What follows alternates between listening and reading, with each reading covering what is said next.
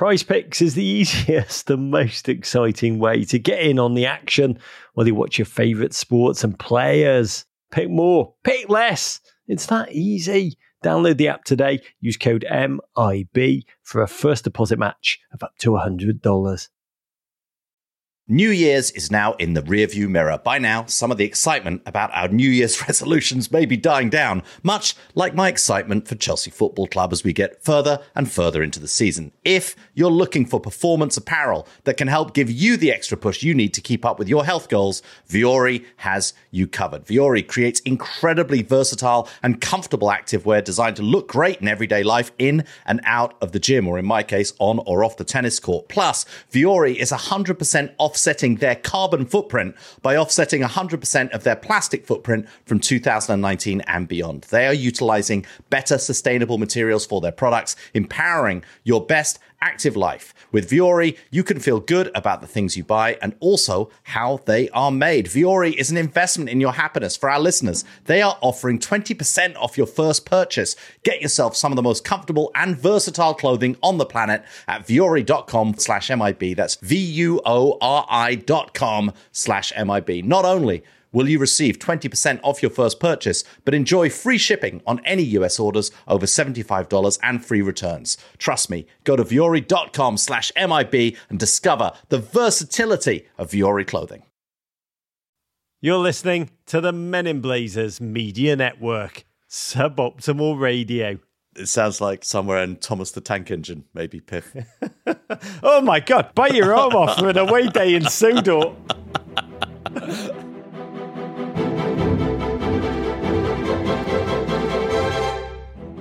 From the Men in Blazers studios in the crap part of Bedford, New York, the crap part of West Hollywood, California, it's the Men in Blazers podcast, Rog. We back like Justin Fields and the Chicago Bears for 1 week only. Yeah. How are you doing, Davo? I'm doing okay. Rog flew out to the coast late on Sunday night for a bit more Jeopardy, cramming in as many episodes as possible before the World Cup starts. But I know you were also traveling this weekend. Yeah, I was in New Orleans. Oh, my home away from home. The city that Larry Nance Jr. built. Oh, watching the mighty Green Wave. Yes, the Tulane Green Wave. The Tulane Green Wave. Not one of the most fashionable football programs in the NCAA. Yeah, I think they had their first sellout for like 12,000 years. I will say, if you're listening, Green Wave, you probably need to have more than like one hot dog vendor and one beer vendor. Now you have, actual fans. But I did have, and I want to acknowledge this, I did have one of the most perfect sports weekends. The Green Wave up to number 23. That is heady. Honestly, I'd bite your arm off for Everton to finish 23rd this season. But it's possible. But they won. I mean, dominantly. Hello to all the Memphis fans who I saw. Really a glorious bunch of human beings at the stadium. A lot of GFOPs. Everton won. I mean, we will discuss that with a massive amount of astonishment. The Bears won last night. Didn't just win, but I mean, this was Super Bowl 20 level domination over the New England Patriots. Take that, Tommy Vito, you bastard.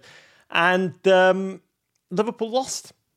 Yeah, this all makes you, until that final sentence, Rog, this all made you feel like a better person. And then at the end, with Liverpool's loss, you just had to reveal yourself again. Well, it's funny because I have thought about that. I just threw that in just because there is an Everton song that they've sung since I was a kid. That just what a wonderful, the best kind of weekend is when I'm singing the blues when Everton win and Liverpool lose. But we got a GFOP at Dr. M. Baxter who wants to know, how are you feeling, Rog, after Everton Crystal Palace? Are you feeling amazingly gleeful at the double 3 points, hinting, I think, there at the Liverpool loss too?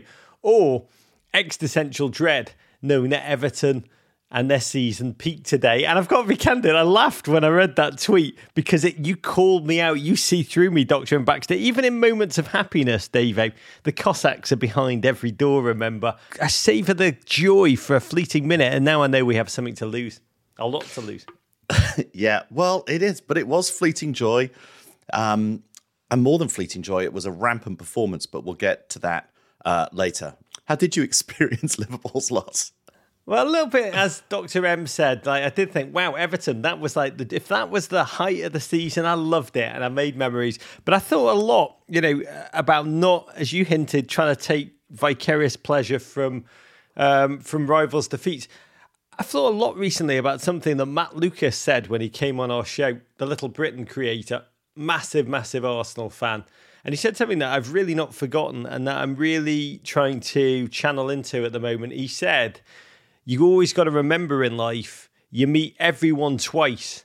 Once when you're on the way up, and then again when you're on the way down. And he said, treat them both times accordingly. And that, Davo, is how I'm trying to treat both the victory and the slaying of all my rivals this weekend, knowing full well that joy is a false friend. It's a very false friend, Davo.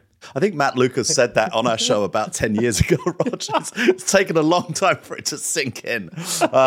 Okay, before we get into this weekend's football, news from Gaul, or at least Men in Blazers World HQ, Roger. No. We are just 26 days until the World Cup, spelt with a Q, and we are packing our footballer-style dop kits and preparing to head out across this great nation for our Men in Blazers This Cups for You tour, in which we'll celebrate the tournament with you, dear GFOPs. It all kicks off in New York City, and then we'll slingshot out of our adopted hometown to hit Philadelphia, DC, Austin, Atlanta, St. Louis, LA, San Francisco, Seattle, and Nashville. I'd like to think of it less slingshot, more, of a casual meander, a bit like the bubbles across David Moyes' Field of Vision when he wins in that London stadium. That's one of my favourite things in football. When Moisey leaves the field, there's few sights more incongruous than just him, the grouch, and the joyful bubbles of victory. But back to the tour, Davo. I do want to say we are blown away. This being World Cup time and just football, just girding its loins. The incredible guests who are going to be joining us to revel and make memories every single step of the way, starting in New York City, November the 15th, our preview show where John Oliver, a great friend, just the most regular guest in Men in Blazers history, will headline an incredible night of 1,000 stars. We'll go deep on both the United States prospects, which I won't be clear, are very, very good, as well as beloved England's, which are very, very Liz Truss. Come and make World Cup memories. Come and raise a glass with us afterwards. We can't wait. I'd bite your arm off for Liz Truss, Rog. Hold down the midfield. Spoiler alert, neither the US or England are going to win the World Cup. But anyway, don't want to spoil the whole thing for everybody. Tickets are on sale now, Rog, at meninblazers.com. We should also mention that the premiere episode of Go Go USA, your new US men's national team pod with Brendan Hunt, debuted this Sunday. What a debut it was. New episodes drop every Sunday from now up until the World Cup. Combine this with your World Corrupt pod with Crooked Media's Tommy Vitor about the complexities and moral conundrums of this tournament, and your heat map is reaching Brendan Aronson levels. You're going to get a chance to take a break and have a drink now as we request a toast. Oh, I want to raise my third first bud of the day to the fact that the World Cup is hurtling towards us and the US men in Europe had one of their most uplifting weekends in a long time. First up, Weston McKennie scored his first Serie A goal of the season for Juventus. A bullet header off a corner kick in Juve's win over Empoli. The world needs more celebratory wand. Then Ricardo Pepi, remember him? He only became the first player to score 5 consecutive Eredivisie goals for FC Groningen since David Teixeira in 2012. Dude has dropped down a level and he has refound his mojo, and it's good humanly to witness. But best of all, Gio Reyna scored his first Dortmund goal in 421 days. What an agony, particularly when you realise he's only 19 years old and he came of age in my hometown of Bedford, New York. He has experienced a gruelling battle, a gauntlet of hamstring injuries, one after the other, really Grant Hill style.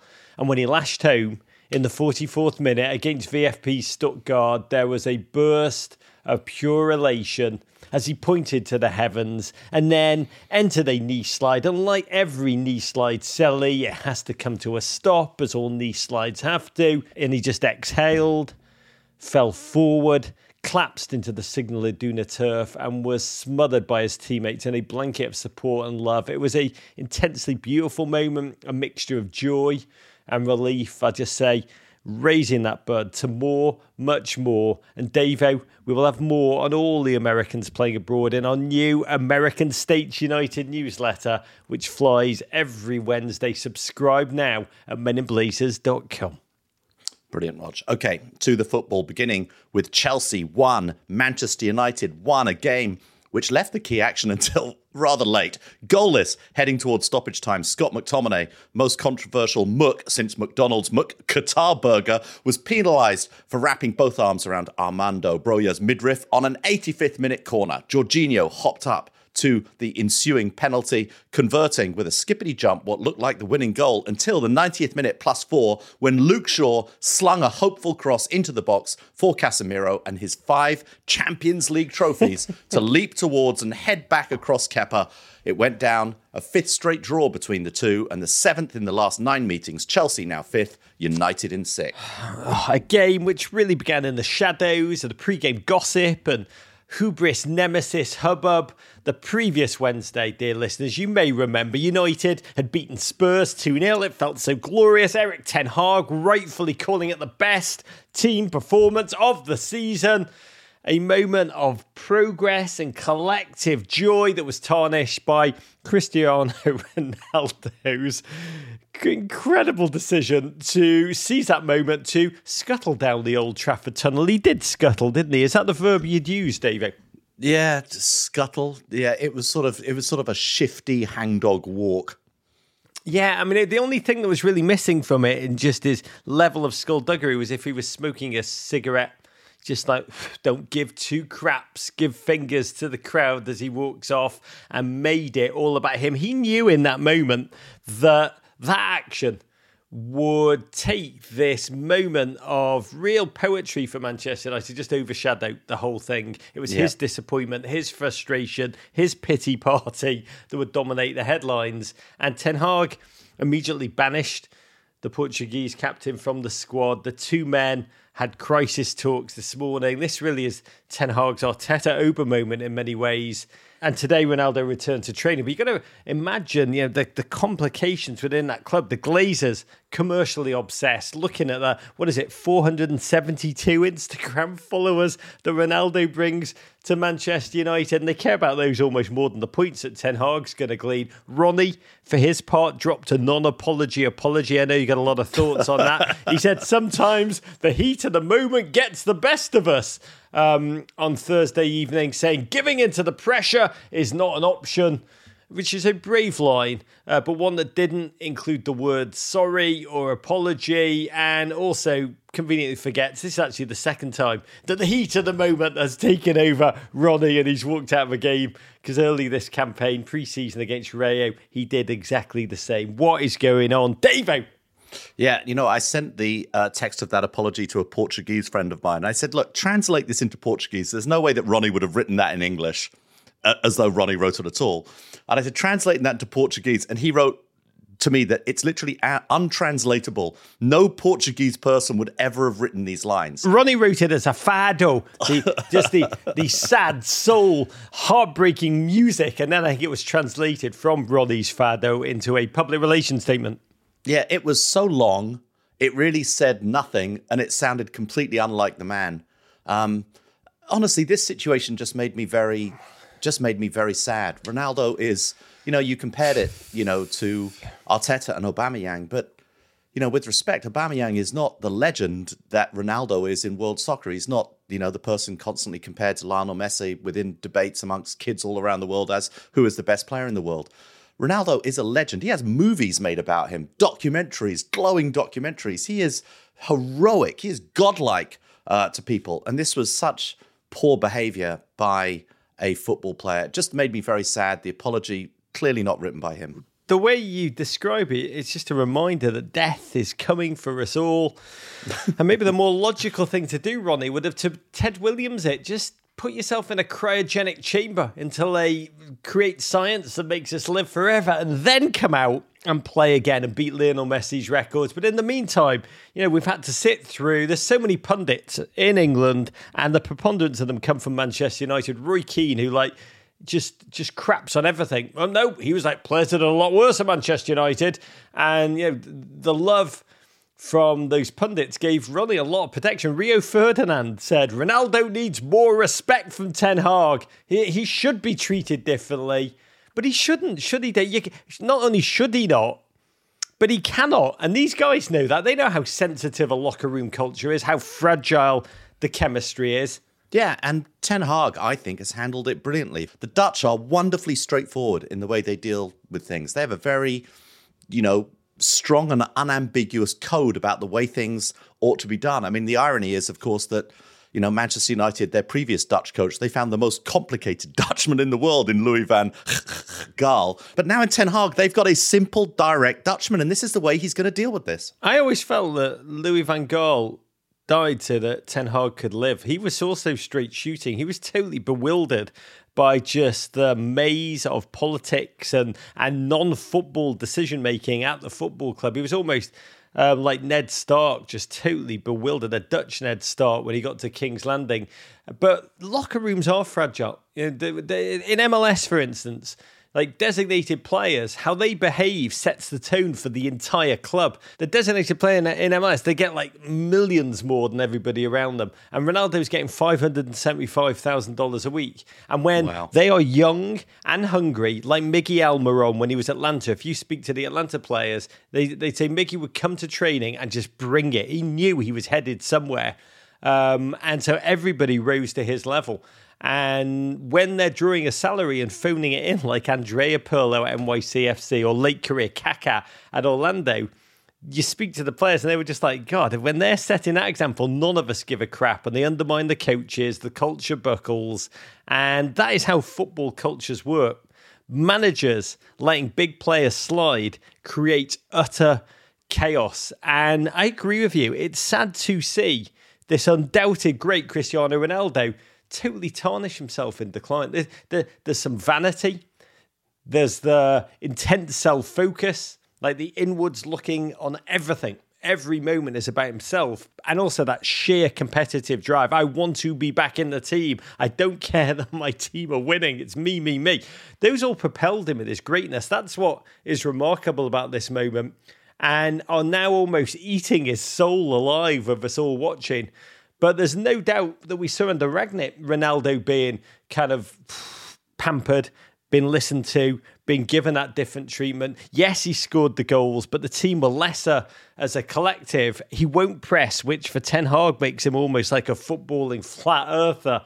And so now we see Ronnie, the Ronnie in exile years, he's burnt through the allies in the United locker room, banished from the squad ahead of what is one of the biggest clashes of the season. Back in training, as I said this morning, talk of an exit to Italy, which I find hard to believe. Davo, how does this prolonged, can we call it a conscious uncoupling? How does it end? One of two ways. Either Ronaldo is going to find a way to contribute to Manchester United, and I actually still believe he's got a lot to contribute off the bench, starting some of their other games.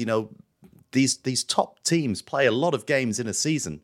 So I still think he can compete, or it's going to happen in the transfer market. The problem is, with where the global economy is, no one has quite the amount of money that they had before for a luxury signing. And at this point, that's what Cristiano Ronaldo would be. And it's going to be very tough for a signing to make sense for both the club and the individual player.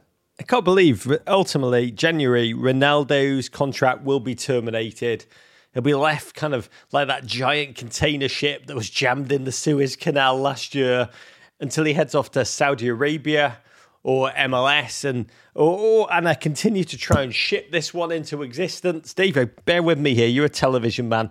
Ronaldo, welcome to Wrexham Season 2. Ronnie and Ryan Reynolds. That's a lot of R's. Ryan Reynolds. What a double act. Ron with a W in front of it. Wasn't that their Wasn't that their advertising campaign? A lot of teeth in those Aviator gin ads. Stranger things have happened in football. We're about to have a World Cup in Qatar, Rog. So really that seems like, by comparison, far less galling. Can't spell Wrexham without Ron. To the game.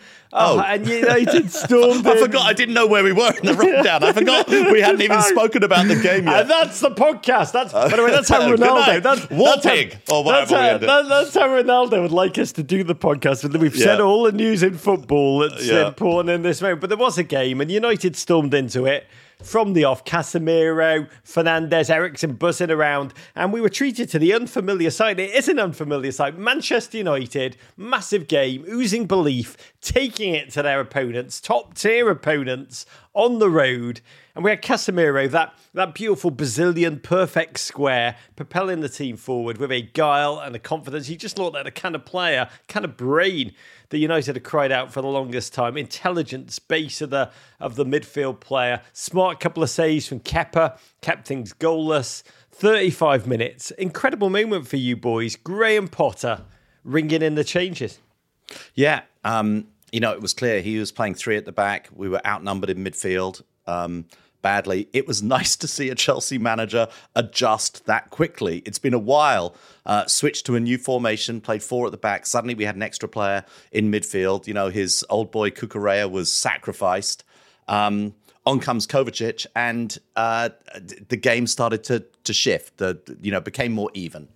Big time boss move, we should say, Graham Potter. Instantly gave Chelsea more traction. That extra hand, as you say, in midfield. Kovac drove them forward, create that first chance for Uber to improvise a soft roller just wide. Gent's gone a little cold since his hot return. And for their part, United started to create. Anthony rifling a chance wide with his crappy right peg. We asked how you say chocolate leg in Portuguese. At J. Couto In said, Perna de chocolate. But down here in Brazil, we say that the non-shooting leg is just on the player to allow him to get up on the bus. I love that phrase, David. So para subir no ônibus, we're going to use that one. Second half was what they call an engrossing tactical battle, where the chances aren't exactly flowing, but the managers keep tweaking the midfield to try and increase their leverage, suffocating, cut, thrust, nip, foul. Ten Hag yanked Sancho, unleashed the Fred, shunted Bruno left, which led to equality in the midfield, aka stalemate. Loftus-Cheek, mano-mano, grappling for influence against Casemiro. I think neither side had a shot on target in the first 35 minutes of the second half. Raz still desperately trying to work out how to influence games in a Chelsea shirt. Yeah. I mean, did it feel like it was drifting off into a stalemate to you? Yeah, I thought it was an enthralling game, actually. It's a long time since I've watched, any managers other than Klopp and Guardiola in the Premier League in a sort of a tactical, dance-off against each other. I mean, you cut to the sideline, you saw Ten Hag with his little checkers board there, moving his players around, doubling up, trying to figure out what to do. Suddenly, Luke Shaw seemed to, out of nowhere, had a lot more space, a lot more freedom on the ball. I love the way both managers, they have quite rigid tactical systems, but they allow their individual players to express themselves and give them freedom to move around. Lots of tactical flexibility. You're expected to be able to play in not just 3 different positions, maybe 5 or 6 different positions. I thought that the battle between Loftus-Cheek and Casemiro in midfield was, you just couldn't take your eyes off it. I did, however, feel that Manchester United, this was more impressive than Man United. They looked like the better team, throughout the 90-plus minutes. I do want to acknowledge just the emotional lowlight. It was hard to watch Varane limp off in floods of tears, non-contact injury with the World Cup coming. Even in money-soaked modern football, even with all of FIFA's craving corruption, you could see in his face that tournament remains the stuff of childhood dreams for the players. And it did, to me, it felt like we were just drifting off into stalemate until 84th minute, corner, McTominay holding the bearded jaw of Broja. Oh, a foul, Davo. One that's almost, could you say, been left on the law books but laid dormant, a bit like jaywalking. Still a crime, but everybody does it. Yeah, it was a fairly... I think the commentators did their best to try and make it seem like that That isn't called very often in the Premier League. I think when you have two arms around a player, it tends to get called, certainly if it gets seen by a referee or by VAR. I thought it was a stone-cold penalty. And, despite a very long briefing from Fernandes to his keeper, there he was, Jorginho, hoppity-skippity, jumped, old school Jorginho penalty, and put it into the back of the net. Oh, looking ever more like an Italian William Dafoe, and that felt like that. We were suddenly flicking through the facts. Graham Potter became the first manager to beat Manchester United in one season with two different teams, last done in 1909. But in the 95th minute, Ten Hag time, Davo. Casemiro had other ideas. Luke Shaw, free after a not great Thiago clearance. Luke Shaw with a fantastic ball into the box. Casemiro wins the header against his own teammate and just puts it back across the goal. Brilliant controlled header. Crossed the line by just millimetres, but that counts. That's a goal, Rog. God, it was incredible, man. Kind of falling backwards. I think the dude is like 6'1", which is tall. But I also believe, and I've not got the measurements exactly, that he's also about 6'1" wide. So to see him get that kind of big air athletically, kind of goal James Harden would conjure. He computed space and time and angle and power from distance, millimetres over the line. First goal Kepa conceded in 623 minutes. He got an agonising hand on it. I think he even helped it over the line and then tried to scramble, pretend that it wasn't over the line. God bless Casemiro. Dude's been at United for about 5 minutes. He's won everything, including the Champions League 5 times. But God, in that moment, you saw as he roared towards the United faithful just how much he cared. That roar, I am Casemiro. Let me smite my enemies so that you will love me. I mean, they said he was just coming for cash, many of the pundits, when that Brazilian perfect square arrived. That he only cared about one last payday or maybe had some deep buried hidden love of the Smiths. But God, in this one, he just ripped out his opponent's heart, presented it to the fans, said, I am a true competitor.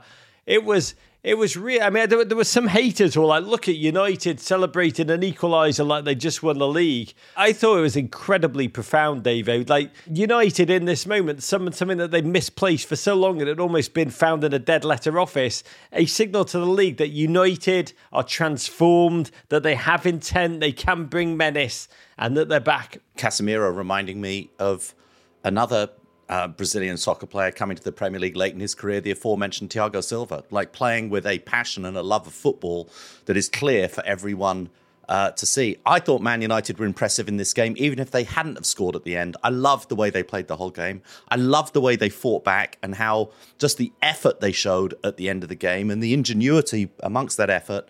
And I thought it was a very, more than a deserved result. I think Chelsea were very lucky to escape out of this game with a draw. 26 draw in this fixture. I think no Premier League match has had more shared points. Fair result, arguably. Is it possible to split these two teams when you think about who's more locked on for fourth place?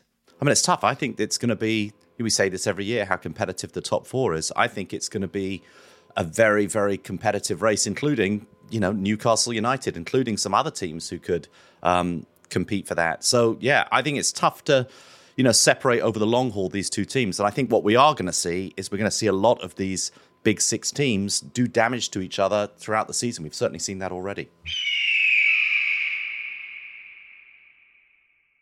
Prize Picks is the best way to get action on sports in more than 30 states across the country, including so many of my favourites, California, Texas and Georgia. Godspeed, Georgia.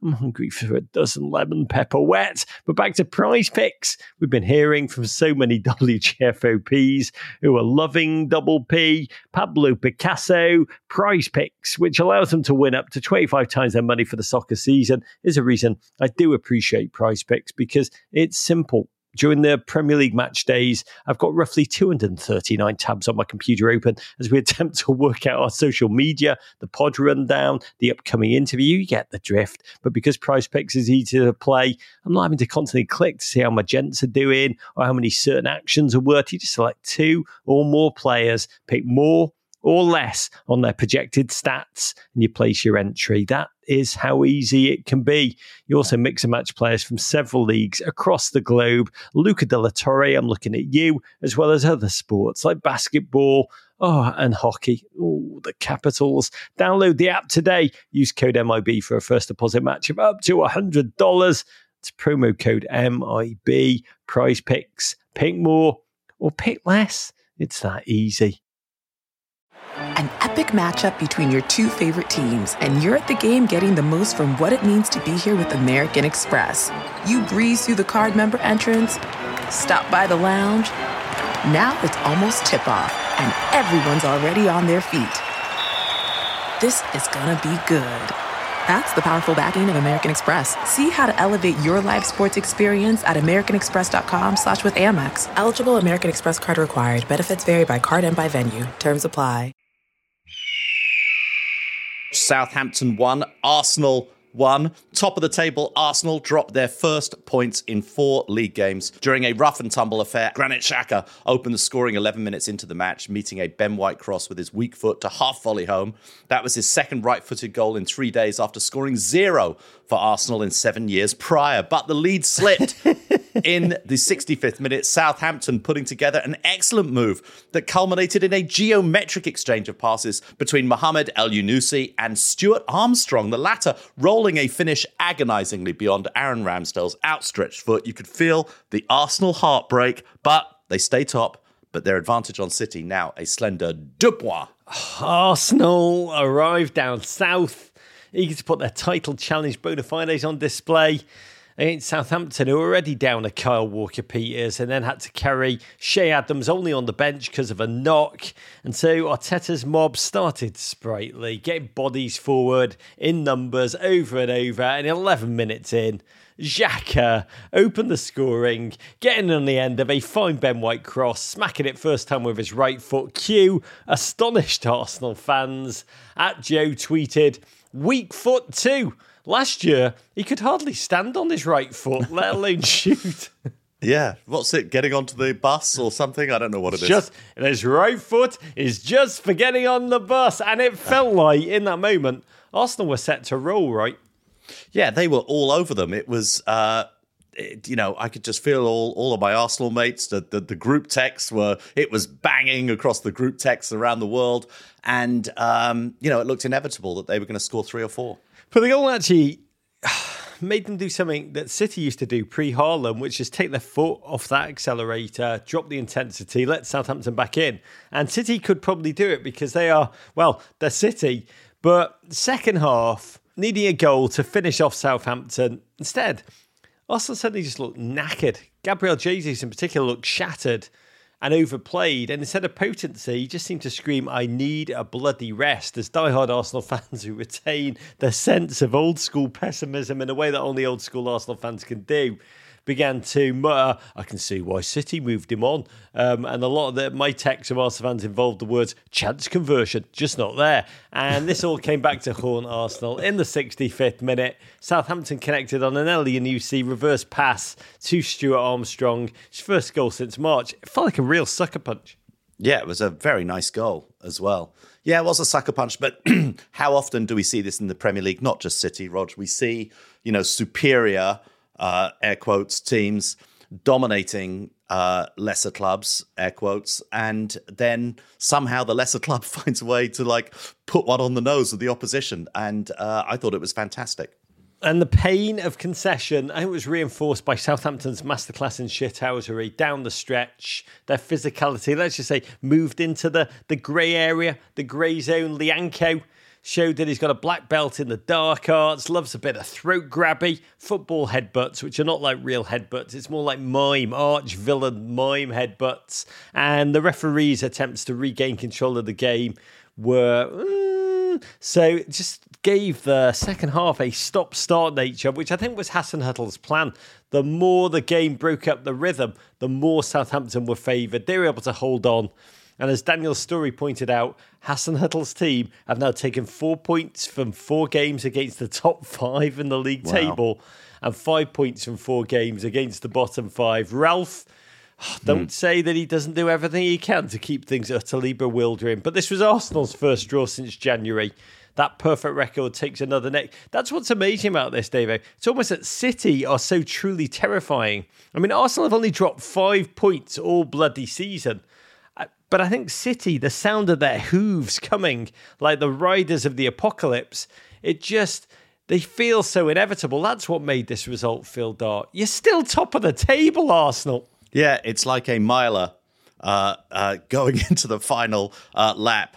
Definitely 2 or 3 strides ahead of the runner on their shoulder, but that runner is 6'7", doesn't look at all out of breath, and looks like they've got quite a lot left in the tank. You've just described Erling Haaland, David, which we will get to, but just savour every second. 11 games in, top of the table, a November 6th visit to Chelsea suddenly feels seismic. Manchester City, the aforementioned 3, Brighton and Hove Albion 1. City bounced back from that Liverpool loss with a convincing home performance powered by that Bergen Railway locomotive of a number 9, Erling Haaland. He scored his 16th and 17th league goals. Rog, they're not even all comps. 16th and 17th league goals before half-time. For the first, he ran onto an incredible Edison ball, told defender Adam Webster to hit the weight room. Absolutely big boying him off the ball. I mean, it was more than a shoulder. It was his entire frame that sent him flying, and then rolled one into an empty net. Haaland bashed home a penalty for the second. I mean, it almost broke the net. And after an excellent Trossard shot found its way in from range, KDB poured water on Brighton, curling home from the edge of the box with time and space. It's what he does. It's what City do. City, desperate to rebound from that haunting loss at Anfield. Not lost 2 league games on the bounce since December 2018. Pep rang in the tactical changes. Shocking. I mean, no one expected this. We think we know him. We don't know him. He's just always going to pull out something off the training ground that will shock us. And in this case, it was a pair of denim jeans that were as heinous as they were undoubtedly expensive. What do you make? Yeah. Tell me what's going on there. I don't think those are from this year's collection. They don't seem to be, those feel like maybe 4 or 5 years old, maybe even older. Rog, that was an interesting wash. I believe acid may have been in the title somewhere. Seemed to be rips, paint splatters. There's just a lot going on in those pair of jeans, Rog. And they were tight. They were Jesse Marsh level tight. I don't know if Pep is fashion that's so out trying to bring it back in, and he's really trying to angle for some True Religion sponsorship deal. But his pants, if you've not seen them, just Google them, because they can only be described as midlife crisis made out of denim.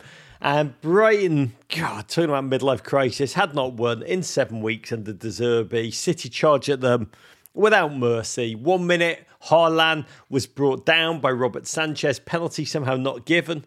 And young Erling reacted simply, powerfully. I think it took about 2 minutes. Edison took advantage of Brighton being hyper-aware of their opponent's ability to pass, take them apart from the back, which meant Brighton were constantly overcommitting to the press. So Edison, he just went long, dispatched an exquisite Josh Allen of a spiral, a long ball which he Allisoned into space. Haaland charged on, ran around the keeper at warp speed, as Ray Hudson will say. What did he do to Adam Wesley? It wasn't a shot. It was as if he unleashed the whole of Norwegian history into the man the way he went. It was like watching Johnny Cash shoot a man in Reno just to watch him die. Well, he runs with so much purpose, quite apart from his size and his power. He just runs with so much purpose. And Webster was never really getting near the ball. And, he was trying to sort of pick the ball off Haaland's feet. But you can only go shoulder to shoulder, battering ram to battering ram, even if you've got a smaller battering ram. But Webster, when you look at it from behind the goal, Webster went flying. It was literally like there was some sort of explosive came out of Haaland's right side and just took him out. It was unbelievable. I'm pretty sure Webster is 6'3". Chatham 253 tweeted us, said this before. Other strikers watch Ronaldo and Messi videotapes. Erling Haaland watches Marshawn Lynch. Rip Adam Webster. Haaland then converted a penalty with his traditional style of finishing that mixes zen and anger. He did tell me in an interview, Davo, that he does try and break the net with his shots. And that's what I thought of in this moment. 17 goals for the Norwegian Meat Shield after just 11 games, people. He needs just, and can I use the word because it is him, he needs just 17 more to hit the Premier League single season record of 34 set by the great Andy Cole and Alan Shearer together. And this is where we are. This is maybe from an American perspective, a number of you have tweeted, is this just like the English psyche? Is this what you do when you're watching moments of wonder? English journalists are already writing pieces about whether watching Haaland is making football boring, Davo, as if he's a bully and no one can contain him. We could, on the one hand, blame that on an English mentality, but you could also blame it on the fact that we've got this insane 24/7, 365 news cycle in football, and editors are screaming at their reporters and columnists to have a different angle and to write something.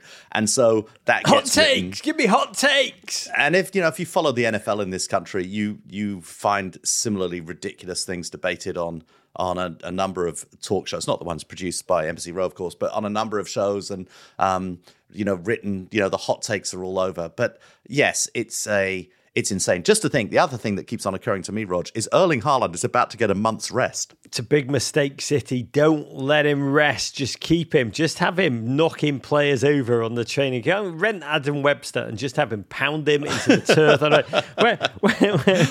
Adam Webster, do you like money? Yeah? Okay, we got a plan for you. But they're, like a sparring partner. The thing about, is it getting boring? There was a similar narrative, I remember, about Spain when they were at their tiki-taka peak 2010, when they simply were so controlling of the ball. They coveted it. They hungered for the ball at their feet, that they denied the opposition the chance to so much as touch the ball. And there was a cry in the same way in that World Cup. It's boring watching them play football. It was humanly magnificent to witness it. It really was, as it is with Haaland now.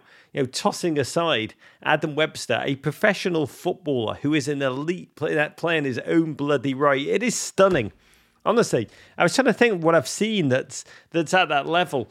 Tyson at his peak was humanly terrifying and searing, but so superlative. Haaland, he's almost the first footballer to play like the undisputed heavyweight champion of the world, Davo. It's awesome and it's terrifying. His goals all look different from each other. That he's finding new ways. Like, we haven't seen that.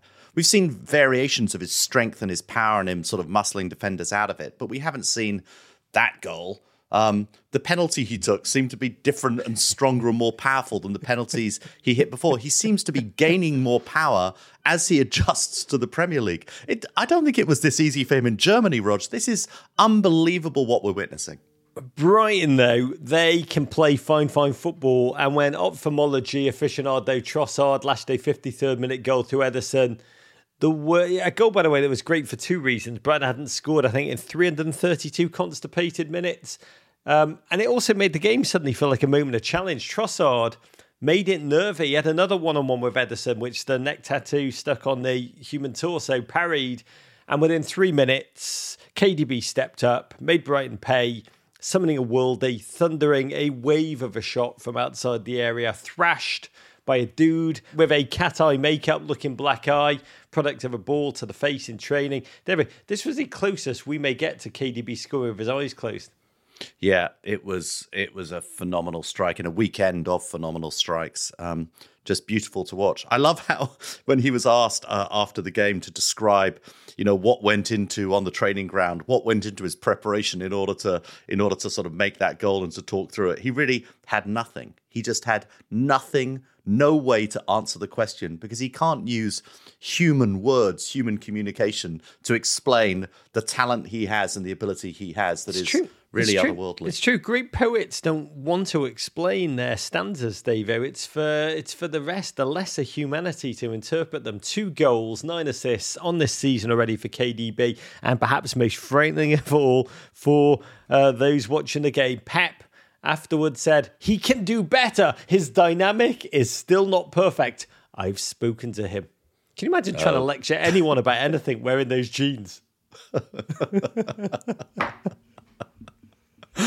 Nottingham Forest 1, Liverpool 0. The shock result of the weekend, Rog. Liverpool come undone at the City Ground. Their hull breached in the 55th minute after one of their own, Taiwo Awoniyi, tapped home the rebound off a Ryan Yates cross that came back to the Nigerian off of the post. We should say it was a deserved opener for the home side, who were wonderful in this one. Liverpool were denied an equaliser by Forest's Dean Henderson, whose heroic performance in goal is sure to cause a global boom in cap wearing. Run, don't walk to your local haberdashery. I think it was a 47 hat as well he's wearing that made me feel very, very emotionally connected. But what narrative flip! Premier League writers and sport. Liverpool had only just moved into top 5. Normal service felt like it had been resumed after that Manchester City win. Headed to Forest.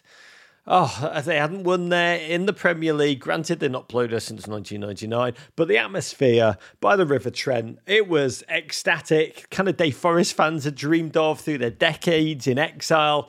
And from the beginning, the team set a tone against Liverpool, who Klopp would later describe the way they played as us against ourselves. Virgil van Dijk and Mo Salah blew shockingly open chances from set pieces. Virg, inexplicably heading across goal rather than into it, and marked at the far post 6 yards out. And huge credit to Forest because they set out to frustrate Liverpool. But with all those injuries, Diaz, Thiago, Jota, Darwin, Liverpool look like a team with no brain, Dave. No creativity, no aggression, no bite. Yeah, we should be generous to Nottingham Forest because certainly Jurgen Klopp wasn't after the game. It was a fantastic performance. But yeah, Liverpool definitely looked tired. I mean, you mentioned this earlier on about players looking knackered in the second half of these games when we were talking about Arsenal.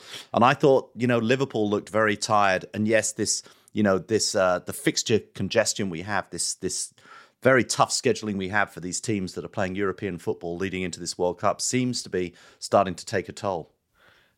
The best player on the field, Ryan Yates, seemed to be everywhere for the Tricky Trees. And then a moment which was just as shocking in its own way as Liverpool taking the lead against Manchester City just a week before.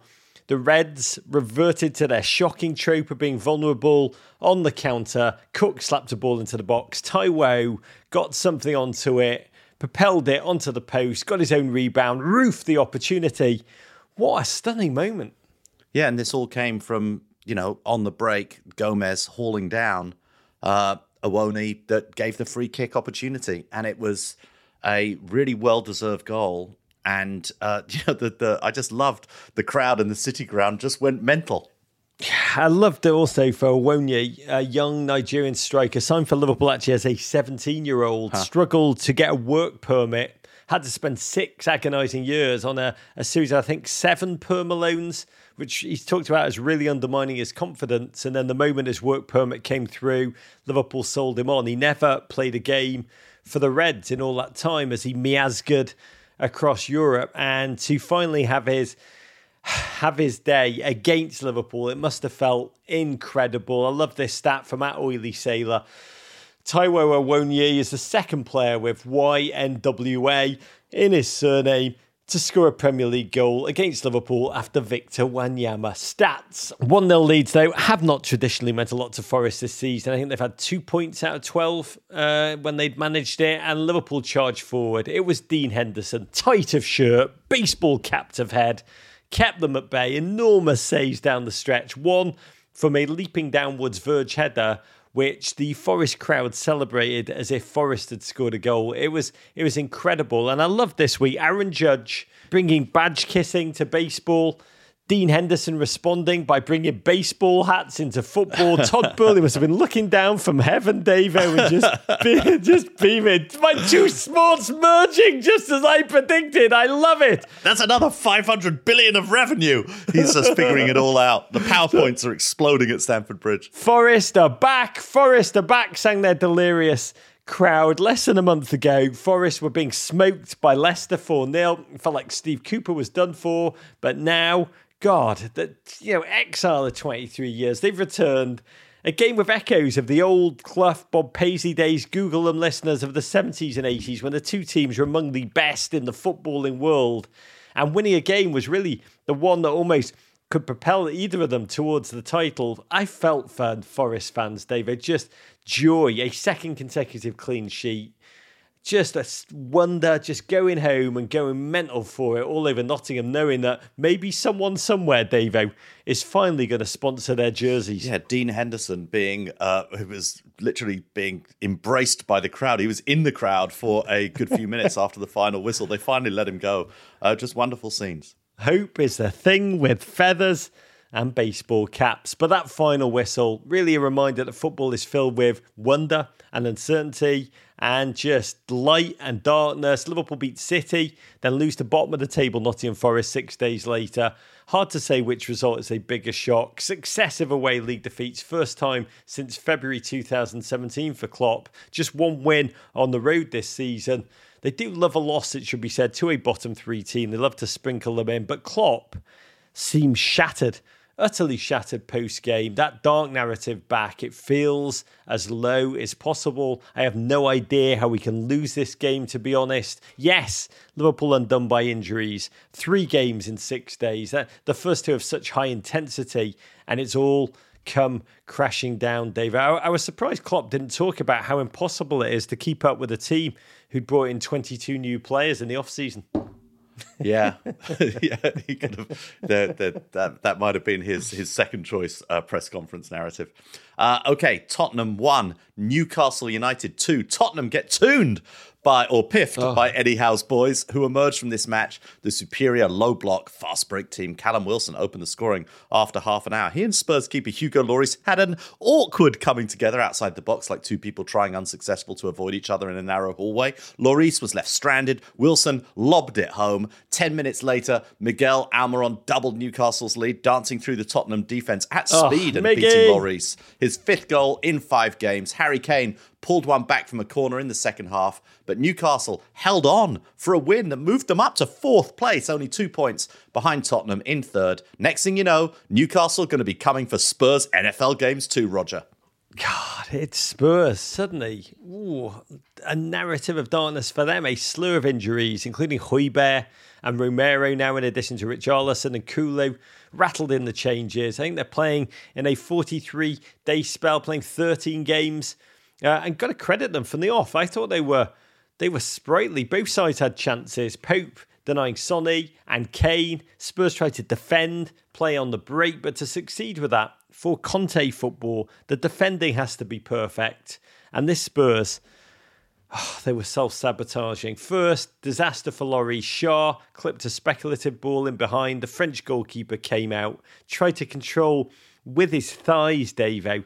And he and Callum Wilson collided. I don't know what you saw here, but to me, it was as if Lloris expected that the protect the goalkeeper mentality would immediately draw a foul.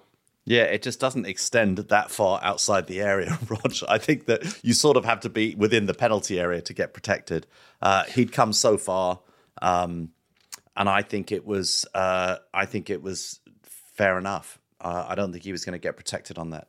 Absolutely. The way he fell defied physics. Wilson, God love you, playing to the whistle, collected the ball, collected his mind, and with a goalkeeper floundering like a French salted cod, executed a poem of a chip over Eric Dyer, and Lloris rightly punished. It would get worse for Tottenham and Lloris, who attempted to clip the ball out the back. Miguel Almiron pounced. Sessegnon tried to bring him down, failed. Miggy charged on. Blue Plus Longley, then summoned an incredible finish to flummox the goalkeeper. Really a simply sensational moment of football from a player who is feeling it. He's been charged by Eddie Howe, who's really resurrected him. Go forward at will.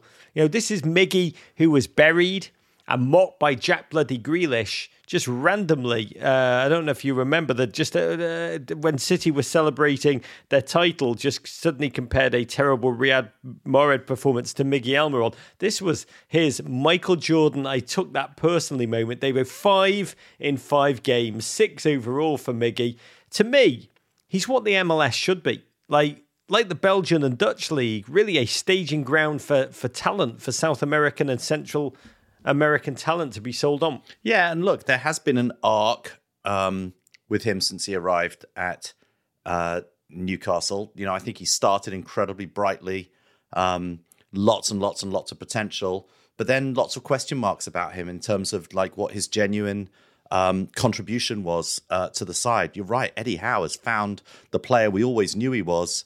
And he's just playing with such guile, such amazing feet, such speed, such smarts.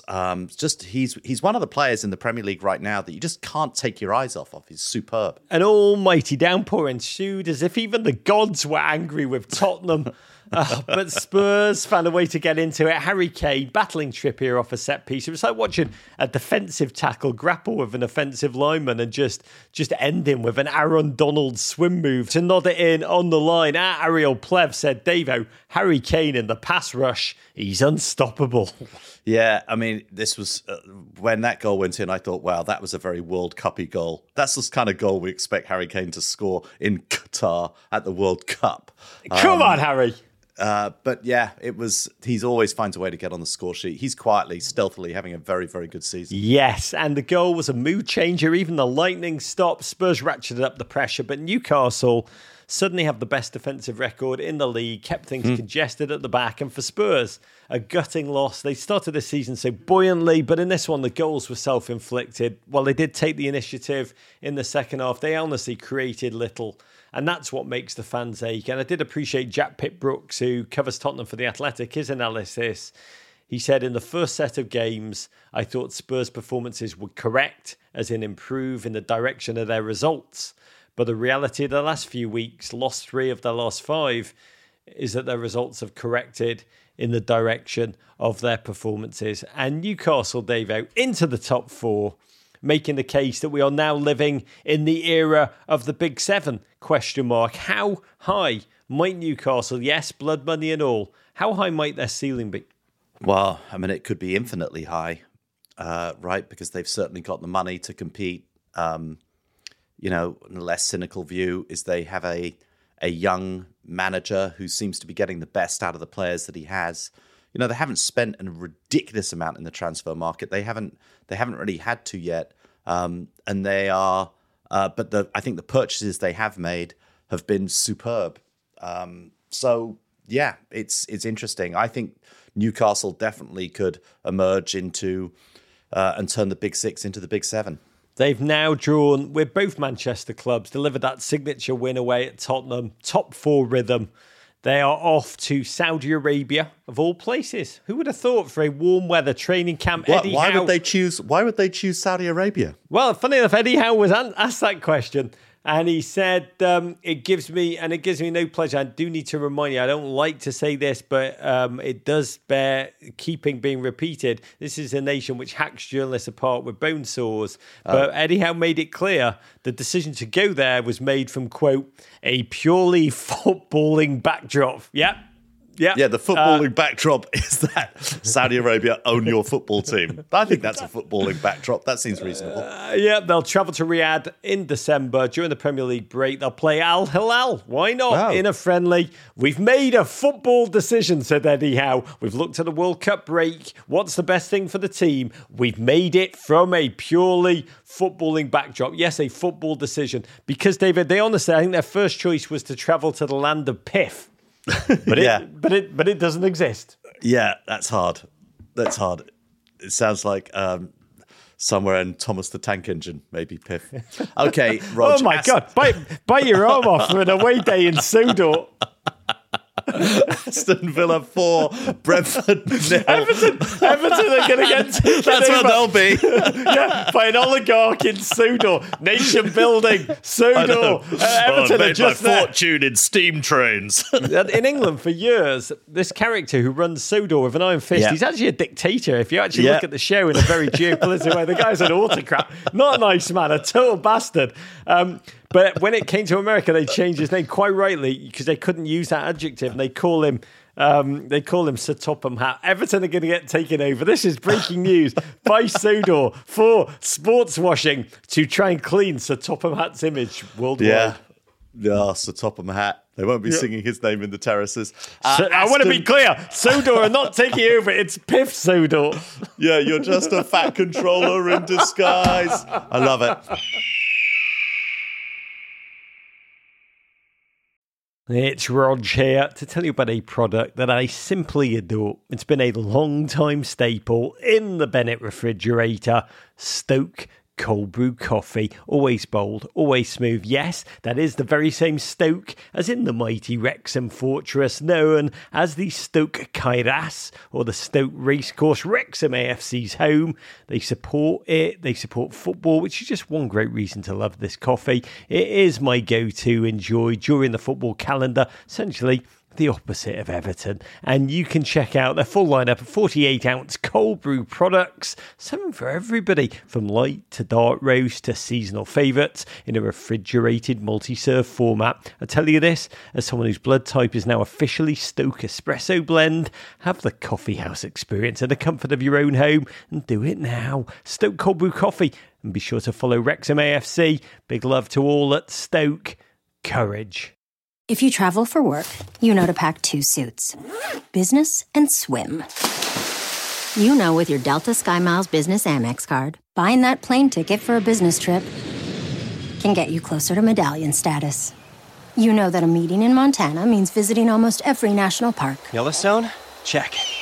Because you're the chief excursion officer. It's why you're a Delta SkyMiles Platinum Business American Express card member. If you travel, you know. Terms apply. Visit go.amex/you-know-business.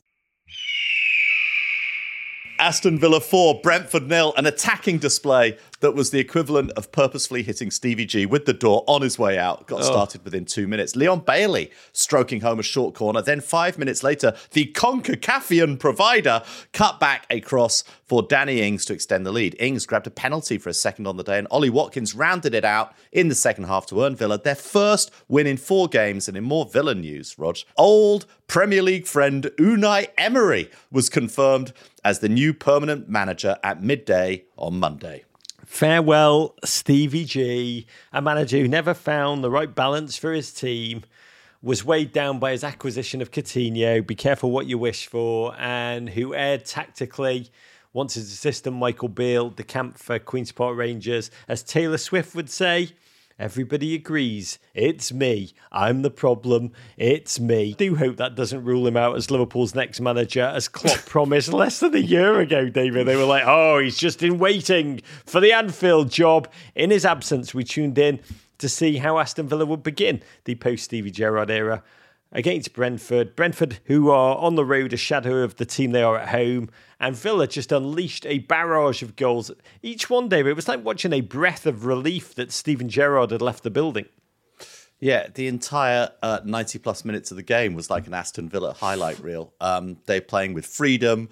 I mean, you've rarely seen 11 players happier to be playing under a new manager.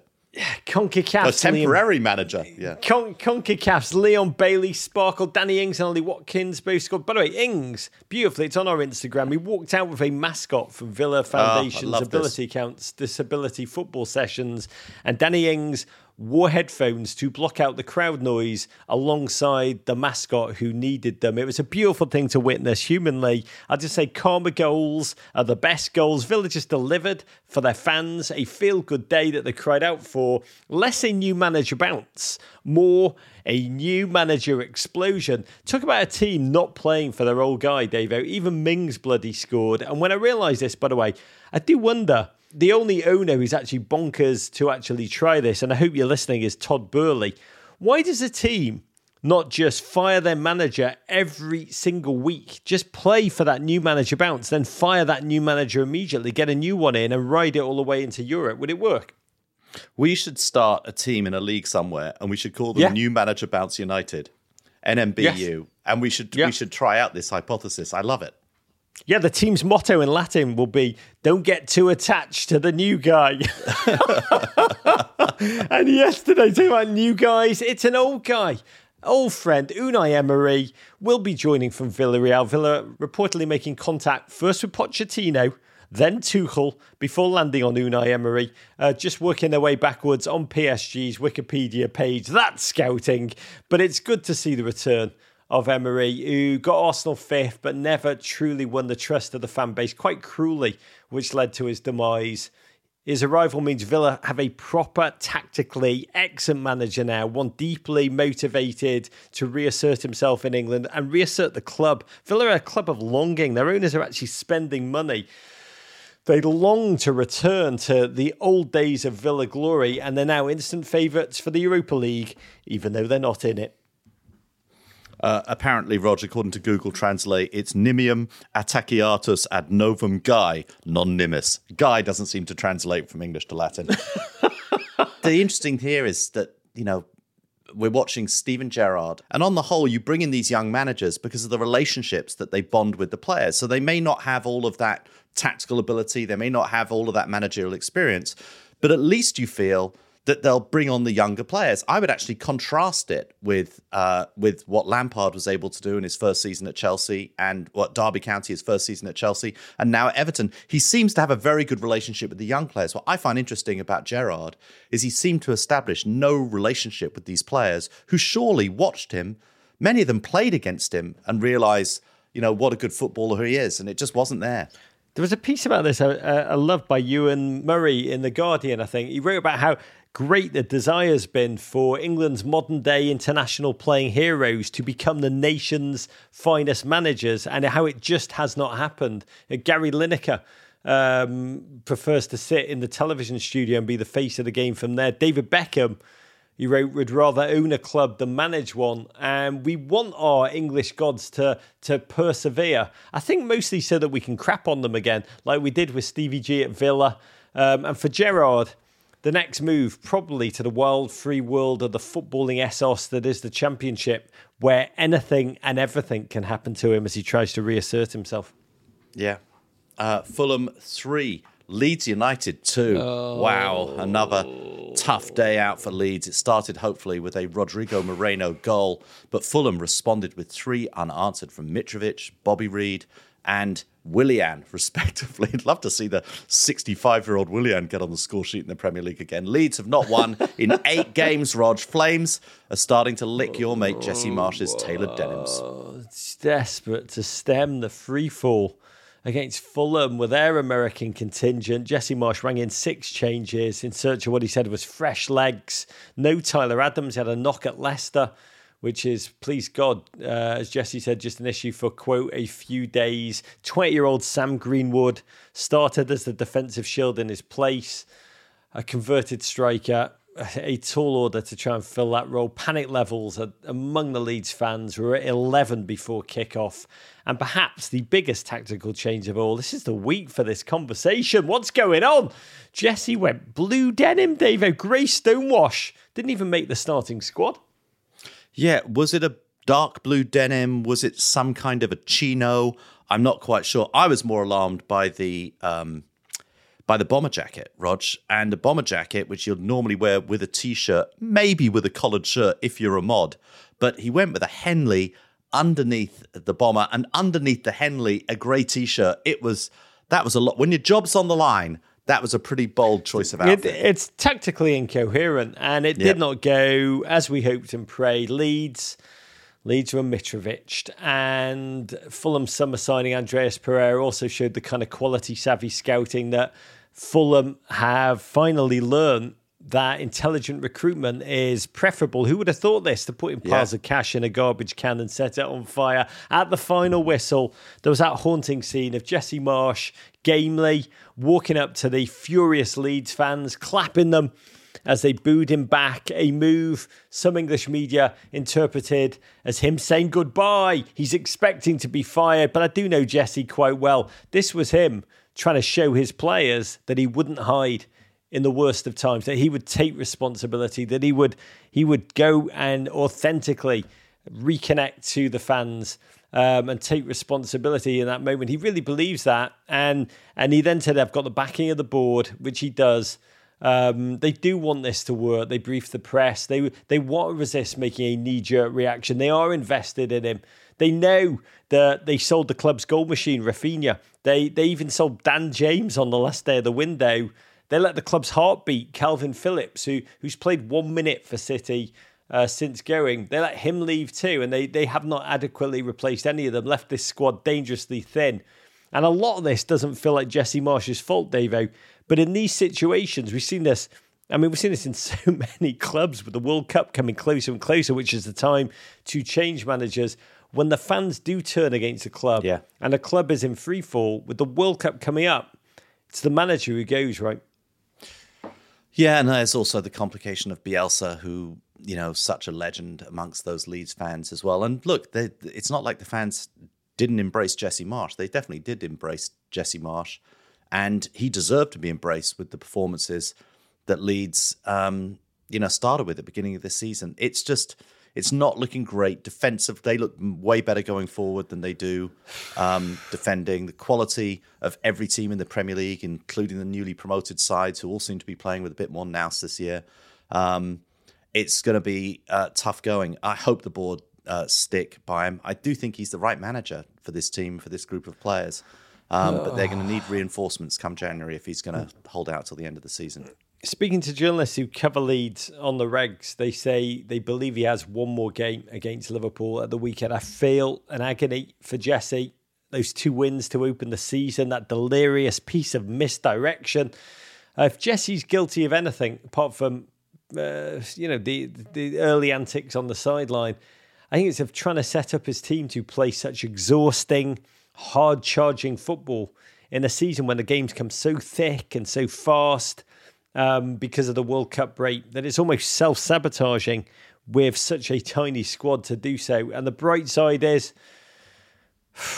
I mean, I don't want to talk like this, but the conversation about who will be available to be the manager of the United States team in the 2026 cycle, that doesn't feel like a bright side right now. And Godspeed to him the weekend. But for the young US players, this gent with his intelligent leadership, you can make the case he's exactly the face the US men's national team needs going forward. We will see.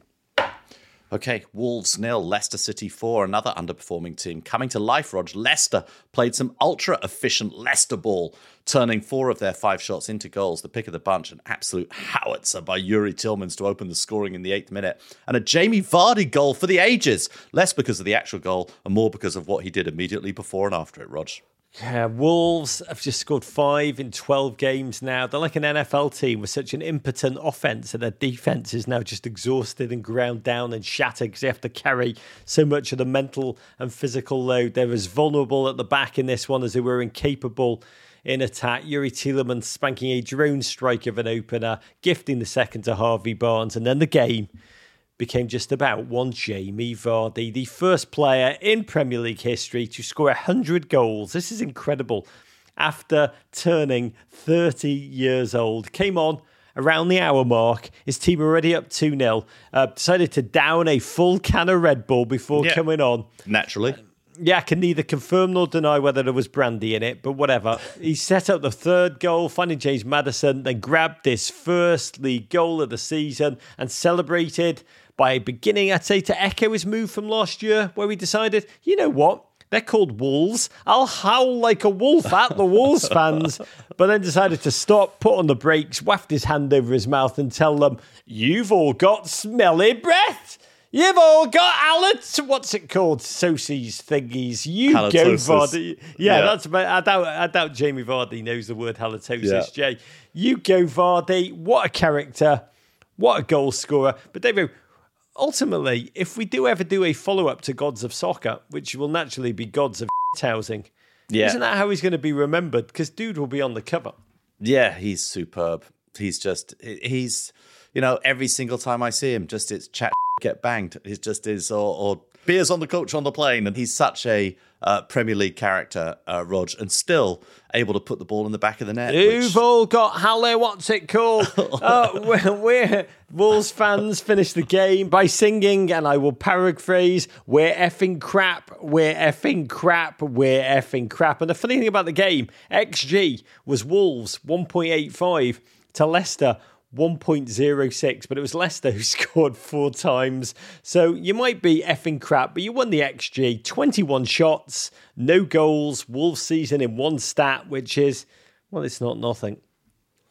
Yeah, unfortunately, it's no points. West Ham 2, Bournemouth 0. 2 handballs at the end of each half.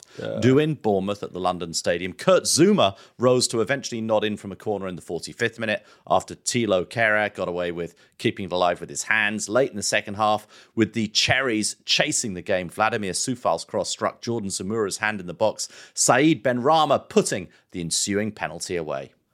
Oh, a game really as if crafted to just illustrate the absurdity of the modern handball rule. I don't know what it is anymore. West Ham's first goal seemed to involve a bump set spike straight out of Misty May Trainer's form, but the ball hit West Ham's Johnson in the area on the hand as he controlled it. But Bournemouth were denied a penalty for one of those handballs by a defender diving in. At one end and within 7 minutes to cross, which hit Zamora on his arm, and that one was decided to be a penalty. And I don't know what is and what is not handball anymore. I don't think many fans did. And I felt for Gary O'Neill, who was howling afterwards. That new interim manager bounce wearing off. But David Moyes back from the dead once again. Though he does look like he needs to hang upside down by his feet from a belfry on occasion. He has life again. His West Ham have life again, up to 10th. And I do think the world feels like a better place when David Moyes is rocking it. Remember the handball rule when we were kids, Roger? It's just anything that hit your hand or your arm was handball. Even if it was blasted into your arm at your side from 2 feet away, it was still handball. That may be where we have to go back to so that any of this makes sense. Everton 3, Crystal Palace 0. Oh, the one you've been waiting for, Roger. Everton score more than one goal for the first time all season, thanks to the feat of Dominic Calvert-Lewin from range, from Anthony Gordon. That's more from old Dominic Calvert-Lewin range. And the pick of the bunch, a beautiful goal from Dwight McNeil. All three the results of seriously impressive team moves, 2 of which went down as Alex Iwobi assists. The Iwobissance continues, Rog, and Everton keep playing just excellent football under Frankie Lampard. I want to take you back in time right before kickoff because I think I wrote this in our newsletter. I was dreading this game. I was in full not in the face Crystal Palace mode. In fact, my dream, if you would ask me for kickoff, what do I want to see in the next 90 minutes? I was like, a shot on goal, at least one, would be nice. I think we'd failed to muster a single shot on target for the past 180 minutes. So imagine my surprise, Davo, when Everton Football Club began. They pressed the life out of Palace. Iwobi leading the charge high up, so hungry. And in the 11th minute, beautiful Dominic Calvert-Lewin jolted the ball loose. Belonda Wobes fed him back. And God bless Everton's number 9 when DCL muscled Guéhi. This was astonishing. This was even more astonishing to me in ways, even more than Haaland, who you expect this from. He violated Guéhi, finished crisply. I honestly never thought we'd score again. Not just a shot on goal, but a big boy goal. Davo, we're massive.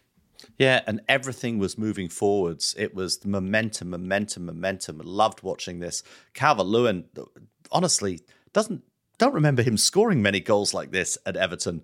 As you said, like just abused Guéhi and knocked him off the ball, and a fantastic, receive and finish ultimately. Beautiful football. Really enjoyed watching it. My friend DCL would later say that it's been the most difficult 12 months of his life, and that to score again was just an immense human relief. 1-0 up. Everton now had something to lose, so their second goal was a tour de force, and not just because it was. And I think this is the first time I've used these words in the 57 years we've podcasted together, Davo. It was an incredible Everton move. Have I ever said those 3 words before? No. I think we've heard Everton move, but I don't think it was anything to do with football. So that's what we're saying about them going into their new stadium. Everton were going to move into their new stadium. Oh, starting with Pickford, playing out the back. Honestly, the only thing that could happen when Everton did that was us soiling ourselves and the opponent scoring. But no, in this one, we suddenly turned into 1974 Ajax, 10 players combining cheating time and space and the fact that they're all really crap at football to become for a moment a whirring blur of wonder. Anthony Gordon swooping in with his ginger majesty to tap home Mikalenko's parried shot, and a third, Davo, give the World Cup to Everton right now. Iwobi, Possibly the only Sir Alex in football that really matters now, confident and free, setting up Dwight McNeil with a cunning back heel. 1-2, 3-0, Davo. I think it's the first time Everton have scored 3 big boy goals this season.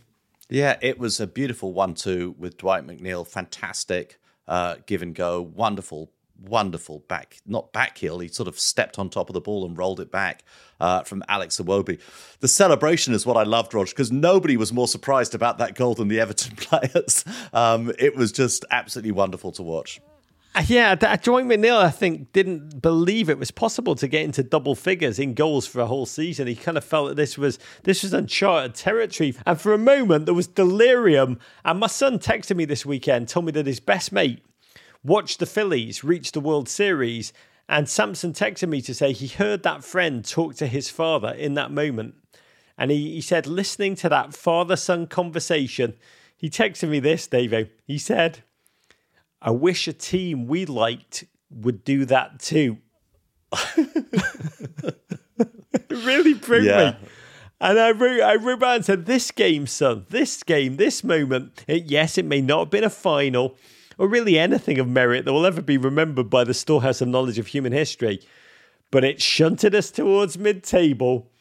And I do believe the quality of the goals, the shock of the victory, and the joy around Goodison Park at the final whistle may be as close as we come for a very long time. Find your joy wherever it existed. GFOPs, make memories while you can. Yeah, no, I thought this was an excellent performance. Wonderful to watch. Okay, before we go, a quick reminder about everything we've got happening at Men in Blazers. Check our pod feeds for the latest episode of Go Go USA with Brendan Hunt and World Corrupt with Crooked Media's Tommy Vitor. Join us tomorrow live on AMP at 5 p.m. Eastern for a Champions League Instant Reacts AMP, where we'll talk all of the games under the European lights. Just download the AMP app and come join us and ask your questions live on the pod. Until then, Rog, can we get a final toast? I want to raise this shot of Jägermeister, this bolt of human emotion, in a shot glass to the NWSL playoffs, which did not disappoint us last Sunday. Just under 22,000 fans were attended at OL Reign to watch footballing scrappy-do. Kansas City shocked the Shield-winning host 2-0, courtesy of an AD French masterclass in goal. Earlier, the Portland Thorns top bold newcomers. What a season the San Diego Wave have had. A crowd of 22,000, over 22,000 there at Providence Park. Really an incredible game, stuffed with wonder goals. None finer than the winner. 93rd minute, Crystal Dunn, our friend, blasting an exclamation point drive to send the Thorns into the NWSL final. A goal that was magical in its own right, but so much more profound when you remember that Crystal Dunn gave birth to her first child, baby Marcel, just 156 days earlier. Wow. Proof, as if we needed it, the mothers are the greatest force in our world. Portland Thorns versus Kansas City Current next Saturday night in the final, 8 p.m. Eastern Time, Audi Field, Washington, D.C. Be broadcast live on Network CBS and Paramount Plus. And big love, huge strength and courage to all. Okay, that's it for us. You can follow us, though, on Twitter at Men in Blazers, at Embassy Davies, at Rog Bennett, on Instagram at Men in Blazers, at Embassy Davies, on Facebook with the Men in Blazers, on Twitch, twitch.tv/Men in Blazers. We're on YouTube. You can see a video version of our podcasts there. We apologize for that, but really there's so much content on YouTube right now. Please subscribe to that channel. We're on TikTok at Men in Blazers. You can always email us at meninblazers@gmail.com. Venderpunk Rog. War Pig! Was that a Rabona? I like snacks. Balds win, Balds win. Take that, Gloria. Balds lose. To Tweed. Abrigado, rock on, mate. Kung Fu Fight in America. Love you, Davo. Love you, Rog. Love you, the Isle of Sodor.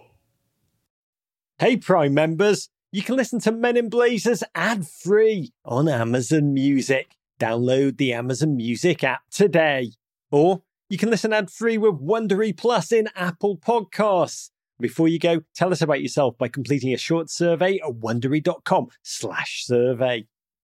Okay, so if you had a time machine, how far in time would you need to go back to be a dominant basketball player of that era? I need to go to when Bob Cousy was playing. Back in the plumber days? 27-year-old Shea would give Bob Cousy the fucking business. He's not guarding me. Hi, I'm Jason Concepcion. And I'm Shea Serrano, and we are back. We have a new podcast from Wondery. It's called Six Trophies. Woo! And it's the best. Each week, Shea and I are combing through all of the NBA storylines, finding the best, most interesting, most compelling ones, and then handing out 6 pop culture-themed trophies for 6 basketball-related activities. Trophies like the Dominic Toretto I Live My Life a Quarter Mile at a Time trophy, which is given to someone who made a short-term decision with no regard for future consequence. Or the Christopher Nolan Tenet trophy, which is given to someone who did something that we didn't understand. Catalina Wine Mixer trophy. Ooh, the Lauryn Hill You Might Win Some, But You Just Lost One trophy. Follow 6 Trophies on the Wondery app or wherever you get your podcasts. You can listen to 6 Trophies ad-free right now by joining Wondery Plus.